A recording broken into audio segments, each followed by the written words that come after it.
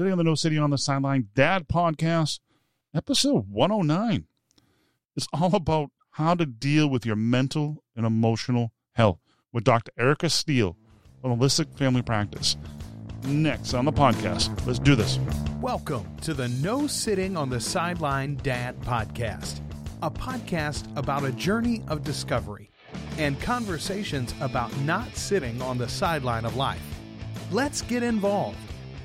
Here's host Joe Foley. Hey, welcome to episode No Sitting on the Sideline Dad Podcast.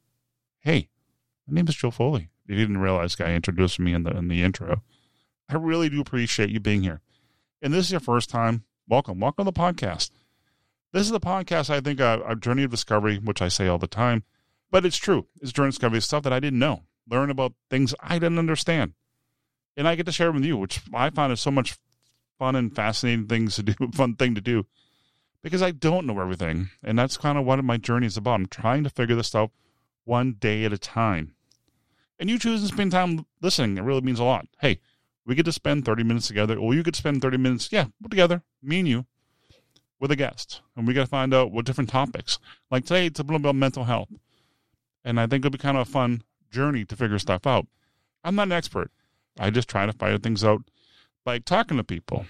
Well, that's how I figure it out with you. Next up, my guest, Dr. Erica Steele from Holistic Family Medicine. We talk about mental health, emotional health for men and women. We both go through the same stuff. Dr. Erica shares her journey through dealing with her mental health, from having a parent who were kind of dealing with their own issues, and sure trying to, being a kid and understanding where their parents are going through. My favorite quote in the episode is, "Not a pill for every ill." It's true. It's interesting how emotion can affect your whole body. And we all have journeys, and it's okay to share the emotions. We all go through things. If you made it this far in life, we all have had something. Our life is not perfect. And sometimes we need to seek professional help. And doctors like Dr. Erica Steele, or a therapist. Dr. Erica shares a lot of her journey with us, and some of the stuff that is kind of personal, but it's important to listen. She also has some tips on how to deal with tough situations. So let's jump right in. Welcome to the podcast, Dr. Erica Steele. Yeah, thank you for having me. Thank you for being here. I really do appreciate it. And you make people feel good and feel better of themselves. But one thing I was curious about, too, is the family practice, the holistic family practice. What is that? Yeah, so I work with, obviously, families, right? But we work with families from a very holistic approach. So we educate. I'm a public health educator, so I educate my patients about diet, nutrition. I review their laboratory. I give them concentrated nutraceuticals, which are high-grade supplements. I help with them with the relationships, right? So I teach parents how to parent better and parent more effectively. I teach people that are married how to stay married and communicate. I teach people who have been divorced how to co-parent their children. I teach single parents how to balance their health while they're also managing their children. So it's all the different various dynamics to what plagues the human being. So whether that's mental, emotional health, spiritual health and well-being, and even ancestral, which is like breaking all of those things that have been passed down to generation that really don't serve us anymore. One thing that's interesting, too, about that, what you practice as a doctor, what is the difference in you and a regular doctor? Because there's a lot of confusion sometimes. Oh, there's such a confusion. Yeah, there's a distinction for sure. So, your typical allopathic doctor. So allopathy is what that style doctor is. They're traditional, like a medical doctor, an osteopathic doctor. And what they're trained to do is to look at your symptoms and then diagnose those symptoms as a disease. They're trained to look for and find diseases, and then they treat those diseases within the body, which is very different than a naturopathic doctor such as myself. We're trained to actually help the person facilitate their own healing, and we do that through education. So we believe that the body can heal itself if it's given the right environment, and we believe any kind of disease really stems from suffering, which is more imbalances within health. So that's accumulated toxins, whether that's emotional toxicity, whether that's heavy metals, chemicals from our environment, and then also poor diet, lifestyle choices. What is it? How did that come about? What's the kind of history about holistic healing? I have actually been doing this for quite some time, been in this for 19 years, and I have 6 degrees in my field, and I've treated over 30,000 patients. And I did that really because originally my mother, who had mental illness, had a psychotic break when I was 8. So we went from running around labs and doing all kinds of, she took me to organic chemistry classes and all sorts of things together, to then seeing this woman really just crippled. And so through that experience, it really taught me a lot about the will, but also too, that allopathic medicine is really limited, that there's only so much that it can actually do. And one thing that's sticking out to me, organic chemistry. What is it? Can you explain a little bit of that? Because I'm kind of curious what that is. Organic chemistry. Well, it's been a long time since I've been in organic chemistry, I must admit. But, it's just one of the biosciences and learning kind of the organic aspects of it. It's pretty complicated. And I'm more in biochemistry these days. So I spend a lot more of my time in the biochemistry of the body, which is like, your glucose numbers and your creatinine numbers and your liver enzymes and all of those sorts of things. It's funny listening to you about that stuff too. And I see all the commercials now for all these supplements and stuff like that. Like for diabetes, if you got eczema or you got this, but if you take this, but there's 20 million side effects, basically you could die. Yeah. It comes down to it. And supplements are different than medication. I mean, they do take an element of herbal from naturally occurring substances, and they patent them with synthetic substances to create pharmaceuticals. But really, it's still that diagnose and manage model. There's not a pill for every ill. It's really about teaching people how to take care of themselves and how to stay healthy. So what that looks like is teaching them about their diet, teaching them about their emotions, teaching them about how they communicate with each other in relationships. So teaching these patients how to really live a more natural and holistic lifestyle. Well, something else was interesting too. I was reading your bio and stuff about holistic healing and stuff like that. And one thing that stood out to me was Native American spiritual work. How does that connect to about something you do? So when I was young, and my mother got really sick, so, she went to allopathy and has to be on medications and all of those things, but there was a limit to what it could do, she would be on a different protocol for maybe a month or two, and then it wouldn't work anymore. And so she'd have a breakdown. They go to the hospital. It's like this cycle again and again and again. So she really went to her Native American roots, right, to be able to help facilitate healing. So I grew up also running around labs, but then in kind, also doing sweat lodges and vision quest and doing prayer ties and really connecting more with my Native American ancestry. So I grew up with this idea that there was this science that you could prove or disprove, but then there was more of this faith-based healing that you couldn't necessarily prove or disprove, but you actually knew that it worked. And as a Native American, we're very connected with nature. And so it would make sense that I would become a naturopath. It's interesting too. I'm not familiar with it, but when Native Americans, before they was in medicine, they had all the stuff in nature. It's fascinating, all the stuff they could find. Can you give me an example they could find? Maybe if they were going in for something, I don't know. Can you have an example? Because it's kind of curious. In terms of from the Native American perspective? Yes. They did a lot of foraging and wild crafting and things like that, like picking herbs. Now it's interesting because I'm not an herbalist, actually. I'm more of a homeopath, but we do use herbs for different things, right? So, lavender, for instance, is an adaptogen. If somebody with their mood, they're too kind of, let's say, manic, right, or too hyper, right, it will help bring them down. Also, alternately, if they're depressed, it'll also bring their energies back up too. So it's a good balancer. I always saw lavender just for the smell, like a candle, a lavender candle in the living room, but just for a nice smell. I didn't realize it could do stuff like that. It has medicinal benefit, yes. That's very interesting. People are diffusing them a lot more now.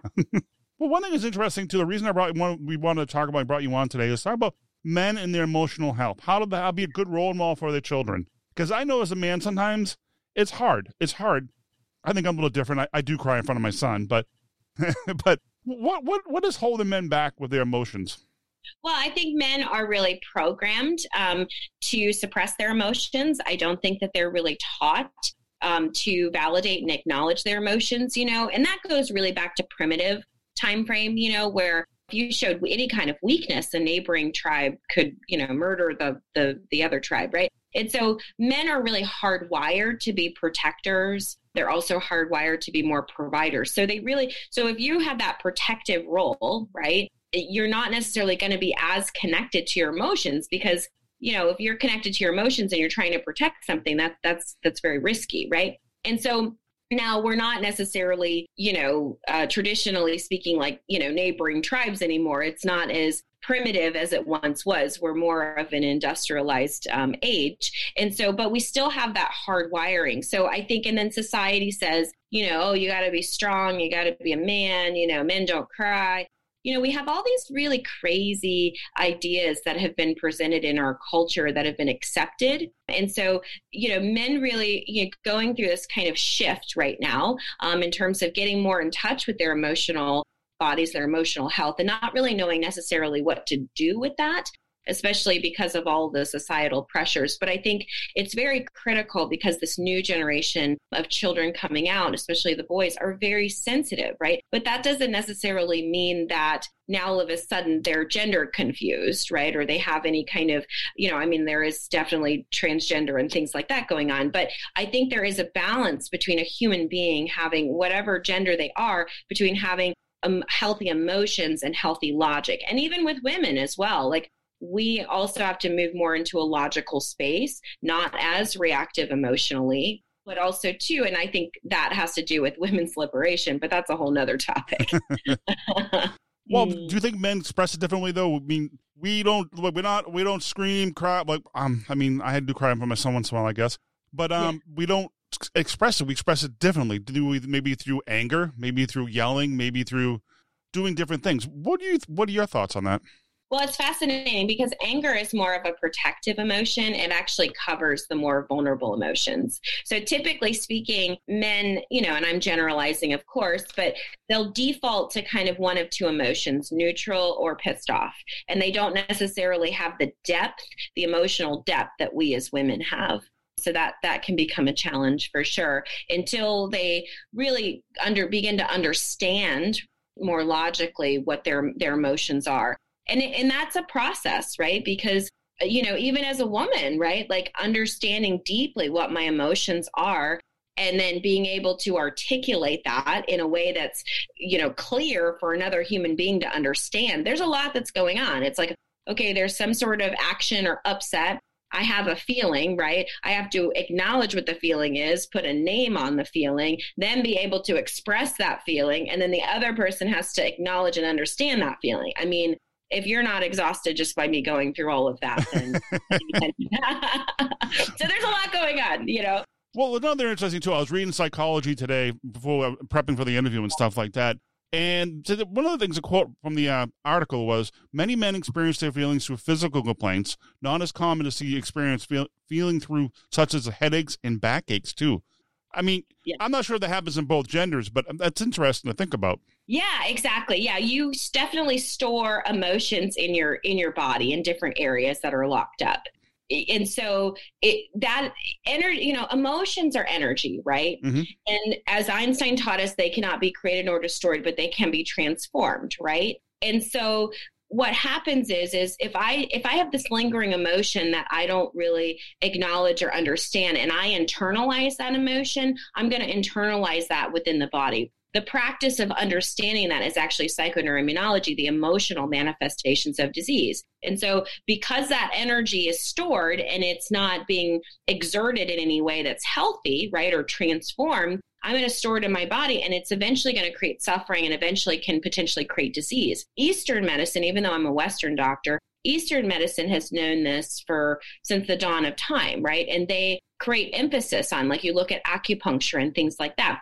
Blockages of qi can be done from anger, right? So like the liver, for instance, is related to anger. So if somebody is continually angry and they're upset and they're unable to acknowledge that anger, they're going to store it in their liver. Low back is actually a lack of support. So if a person is chronically, feeling low back, now I'm not saying that it's just that, right? But mm-hmm. It begins there. And so, you're going to have a physical practice, but also to understand that there's a connection, and that's that holistic part. There's an emotional connection to these kinds of things. And which is really important. I think for men, especially, the way that they transform a lot of their emotional upsets is through physical exercise and physical activity. because that's something that they can do in order to help them feel better. It's like how I'm going outside, hanging up a punching bag, and when you're really aggravated about something, and just beat the heck out of the punching bag until you feel a little better, get a little of the stress off and stuff like that. But it's also a lot of negative things too. One of the negative things that, some people deal with their anger, but go on a bad direction. Yes. Yeah. They implode, and then, and especially you see this a lot with grief. So let's say, something tragic happens, like I lose a child, or I lose a parent unexpectedly, or you lose a friend or a spouse or something like that, right? If I don't actually deal and face that emotional upset, and I just kind of hold it on, it's a pressure cooker. And so it's just, just like a pot of water, it's going to eventually boil over, and it's going to just impact relationships. It's going to impact my job. It's going to impact my thinking process, because those emotions just have not been able to be processed out. And so your actions, so simply put, right, your thoughts, whatever you're thinking, creates your emotions, and then your emotions create your actions, and then your actions create your behaviors. So if you have actions and behaviors that are not in alignment with your goals, you can kind of take that step back and go, okay, what emotions have I not dealt with? And that can be challenging because we have blind spots. There's things we can't necessarily see. And so we have to not only think critically, think objectively, but also utilize other people that love us and we feel safe with and we trust, like a partner, et cetera, to be able to allow us to see parts of ourselves that we're unable to see or unwilling to see, because the ego will definitely block us from seeing our shadow side or seeing these sides of ourselves that are not as pretty. Even though now we don't fear the neighboring tribe and it's not this kind of fight or flight response. Now, really one of our biggest fear drivers is the fear of either looking good or the desire to look good rather, or the fear of not looking good. So we don't want to be embarrassed, and we kind of try to avoid that at all costs. And so part of that is seeing and acknowledging the things, the flaws that don't really work for us or not really healthy. And so there's a lot to be able to be said, looking at yourself very objectively in order to have more emotional intelligence. Well, it's interesting, too, also, to being a dad myself. I want to be a good role model for my son when it comes to my emotional health. Yeah. What are some steps if a man, even a woman could be, too, or to being a good example, and what steps so they could go through if they're going through some grief or something, to be a good role model for their kids? Yeah. And so I think it's important to communicate, right? I think it's important to say things like, I get or I acknowledge that I haven't been myself, or I acknowledge that I'm angry, or I acknowledge that I'm upset. And I want you to know that this is not your fault, because a lot of times with kids, because they're still in the id, they assume, right, that anything and everything has to do with them. And so, they don't understand you're frustrated because, you lost your job, or you're frustrated because you're fighting with your spouse or whatever. They don't get all that. They just have their little spidey senses. And so we have to really be mindful as parents not to get so consumed with our world and our emotions that we forget the impact that our moods and our emotions have on other people. I think dads especially, they don't realize how big and larger than life they are, right? And how so many kids, girls or boys, right, put their fathers on such a pedestal, even though we all know as adults, it's like, look, we're all fallible and human, right?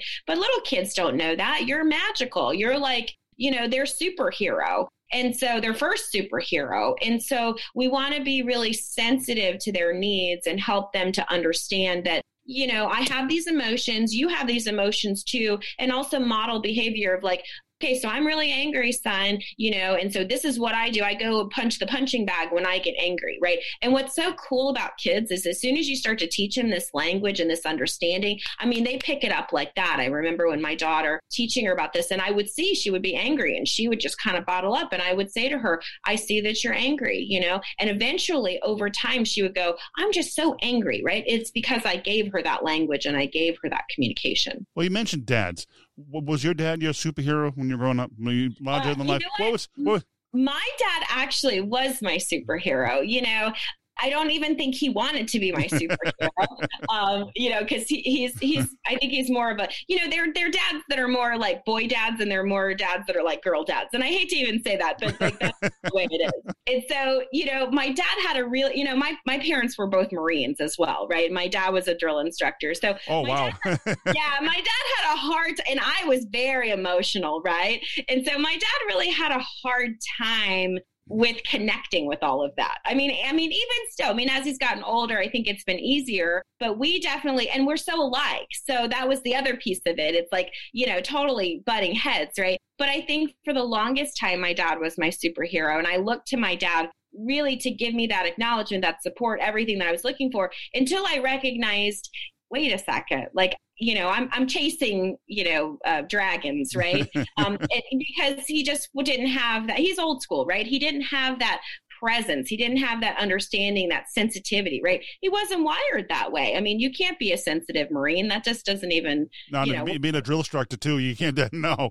Okay. I'm sorry that you're not, awake at whatever, dark 30, but there's not a whole lot of, validation going on in that world. It's just do this or else because I told you. And so even though he wasn't necessarily like that, that was his wiring, that was his thinking. So it really was unrealistic of me to expect him to be this other person. But, again, as a little girl, you don't get that. You don't understand that. You don't connect with any of that. As children, we just don't get it. And so I think the first step really for emotional intelligence for dads to their sons, especially, is really being vulnerable and showing like, look, I don't have all the answers. I have no idea, but let's figure this stuff out together, right? Like, I'm excited because I'll tell you, this new generation is totally different. I got to ask one question though. Yeah. When you made your bed in the morning when you were a kid, did your father come in and make sure the creases were right and get bounced a quarter out that thing? Absolutely not. No, he I wanted to make sure. I was curious. I was kind of curious. Yeah. You're like, wait a second. Like, we got to get to the important stuff. I want to see a bounce the quarter off the bed with the tight corners and it got to be folded a certain way and not at all. No dust on the floor. Exactly. That's funny. I had to ask that question. I thought it was kind of fun. Because you're a drill instructor. I was in the Army. I remember going through and learning how to folding, and if the drill instructor was upset with it, he flipped the bed. So I was wondering. No, he kept everything inside. He was very controlled, right? So you could see when he was emotionally upset about something, but he would never verbalize it.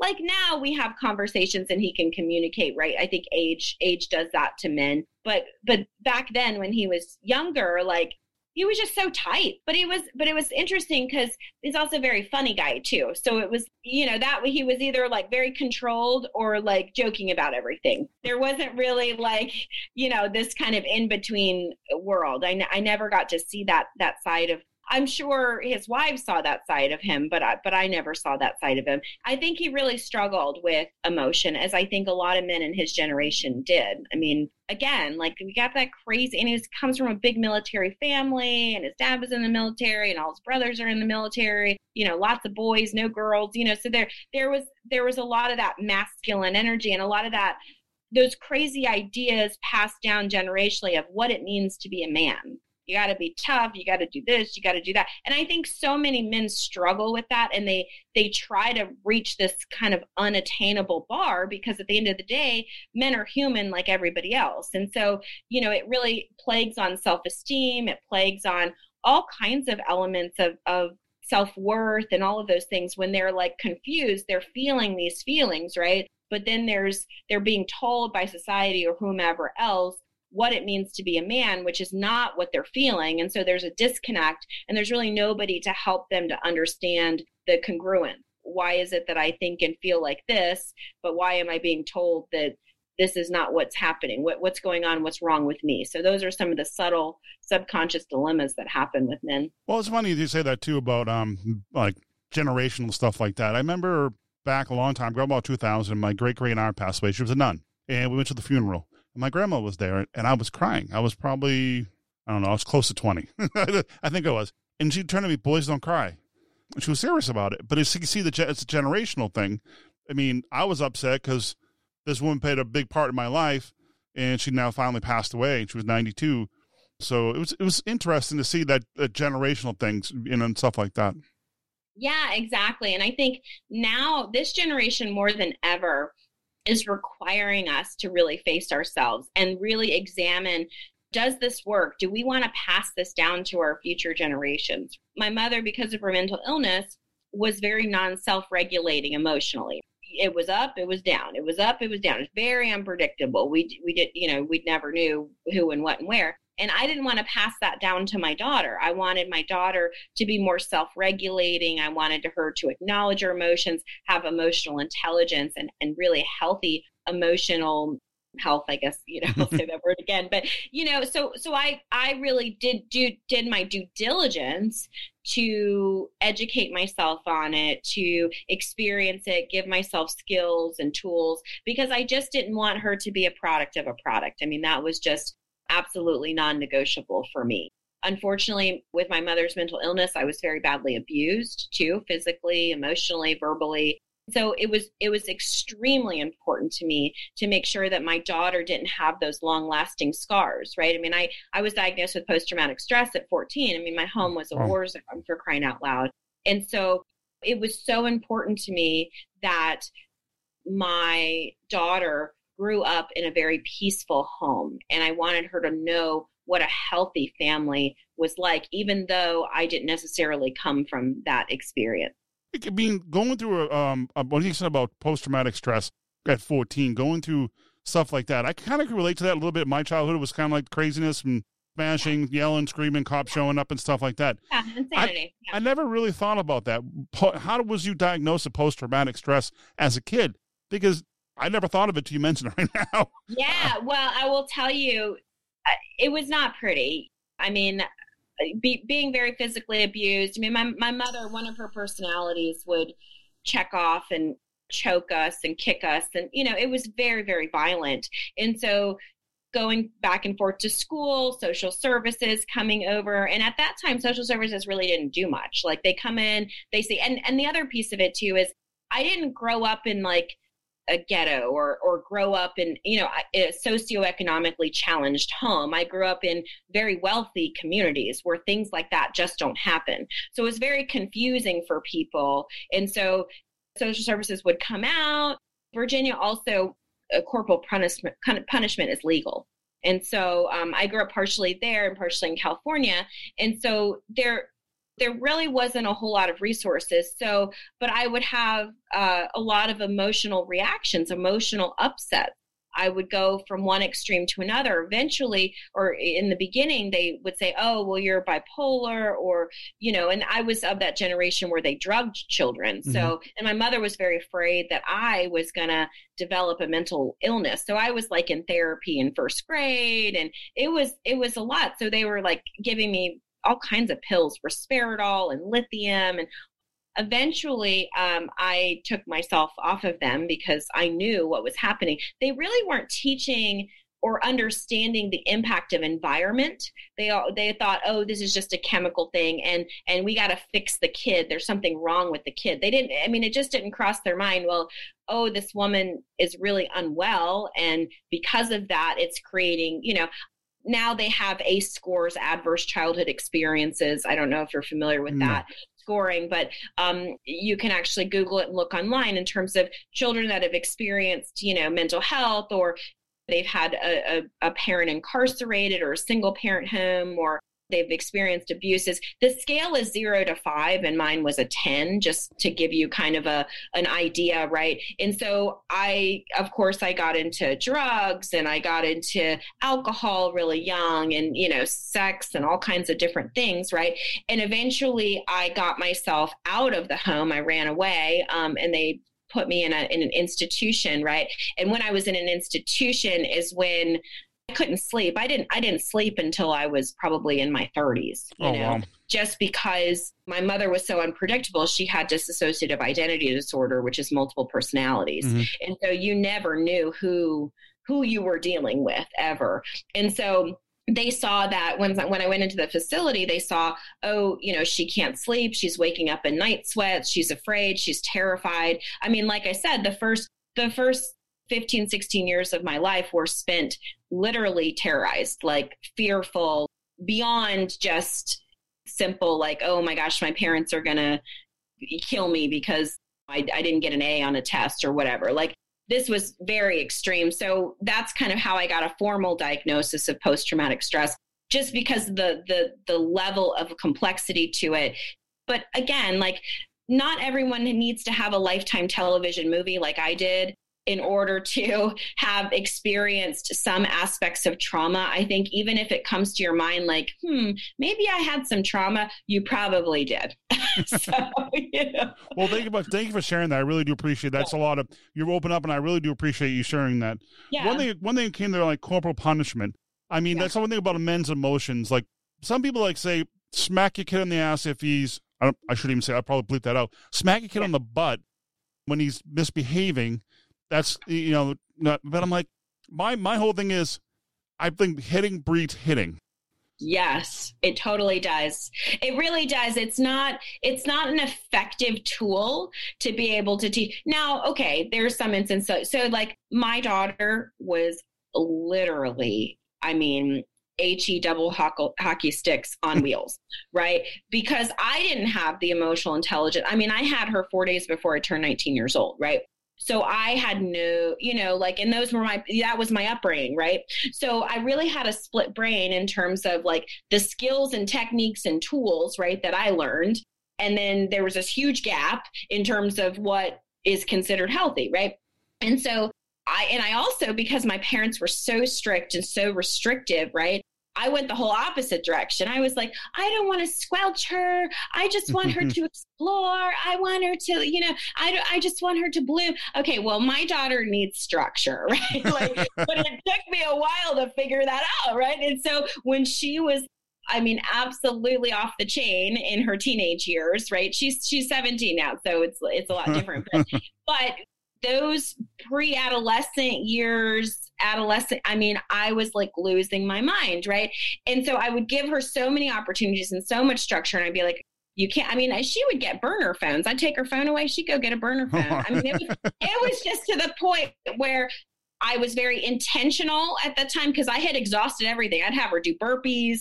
I literally did everything I possibly could. And then it was like, there's nothing left. I got to spank you. I'm going to give, and I was very deliberate with it. I'm going to give you 10 spankings on your butt. You're going to, this is like, I really didn't want to do it. So for your listeners that use that, there is an effective way to use it, that it doesn't breed that, but a lot of times what happens is it's like kick the dog, right? So if you do something that I don't like, I have an emotional reaction to it, and then I'm going to smack you or do whatever. That is what breeds hitting, because you're teaching your children that's how you handle emotion, and that's what's unhealthy.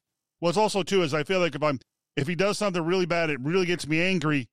I'm just angry with myself, and I'm hitting him out of anger. I'm not teaching him anything, and I'm going to hurt him because I'm furious. Yeah. And he's only 7, so I have a long way to go. But best of luck. Godspeed. But I just like hitting. I always saw the hitting breeding hitting, and that's one of the things. Not healthy. Yeah. One thing I was teaching too. One thing before we wrap up is one thing I want to ask you is, why is some people don't like to look for help, like you in your practice, or seek therapy, or seek another voice? Why is it so hard for people to do that? Well, I think there's an element of pride attached to it. There's also an element of isolation that's attached to it. There's an internalized depression. There's a thought process like, you should know better. You should be, you should just get over it. It's not that big of a deal.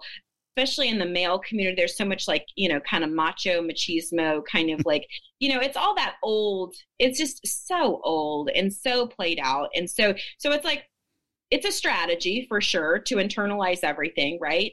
But you're not immune to the consequences of those choices. So what that leads to, just so your viewers are clear about the choice they're making, if they see that there are emotional issues from the past that they have not dealt with, whether that be previous marriages, whether that be their childhood, whether that be certain abuses. Especially sexual abuse in men is very traumatizing to a man.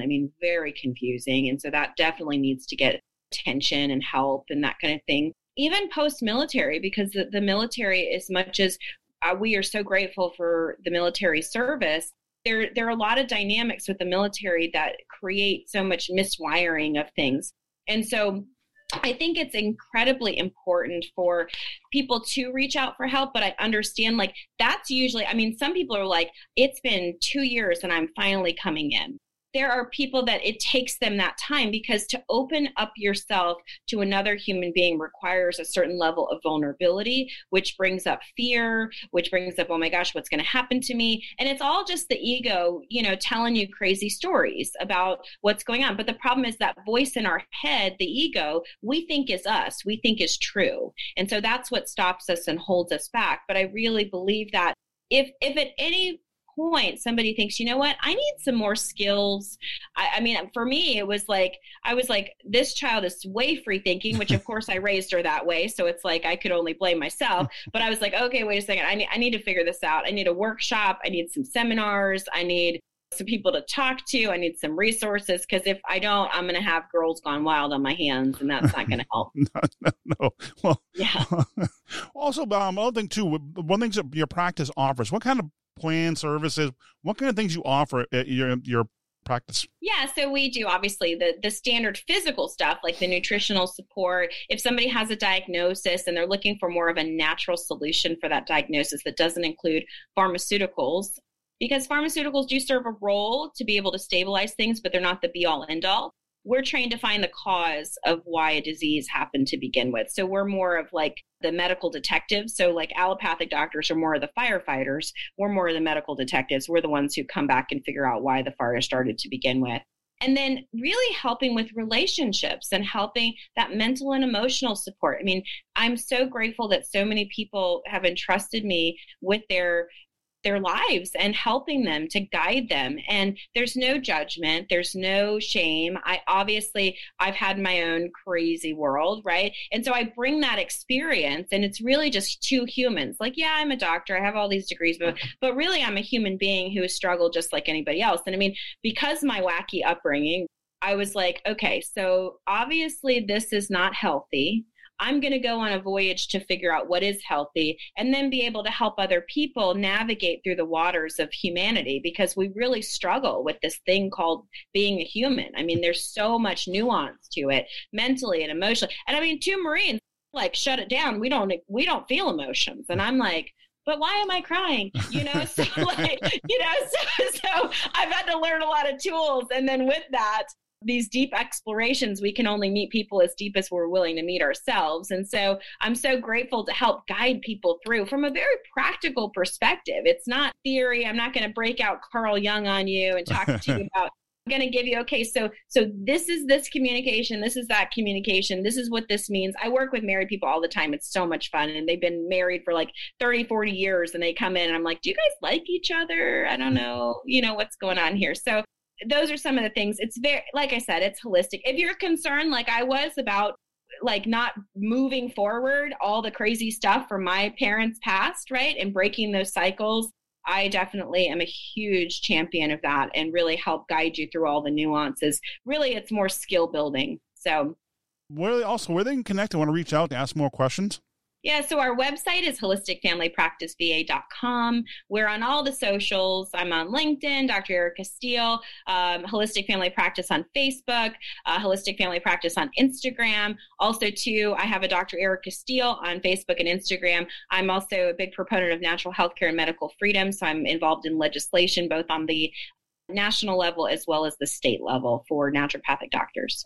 Dr. Garcia, all the links will be in the show notes for this episode. I really want to say thank you very much for being on the podcast this afternoon.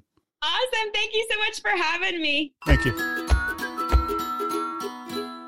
Wrapping up this episode, I want to thank Dr. Erica Steele for being a guest on the podcast.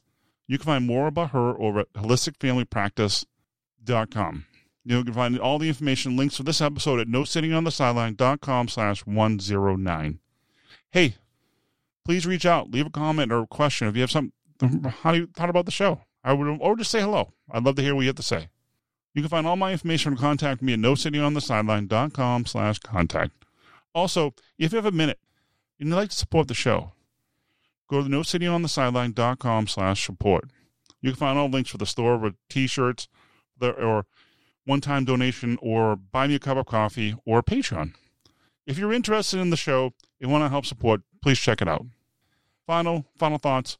This episode really made me think about mental health and emotional health. It's okay to talk about this topic. I know sometimes people don't want to, hey, I got it all together. It's okay. No, you need help. You need to talk to somebody. It's okay. You don't need to be isolated.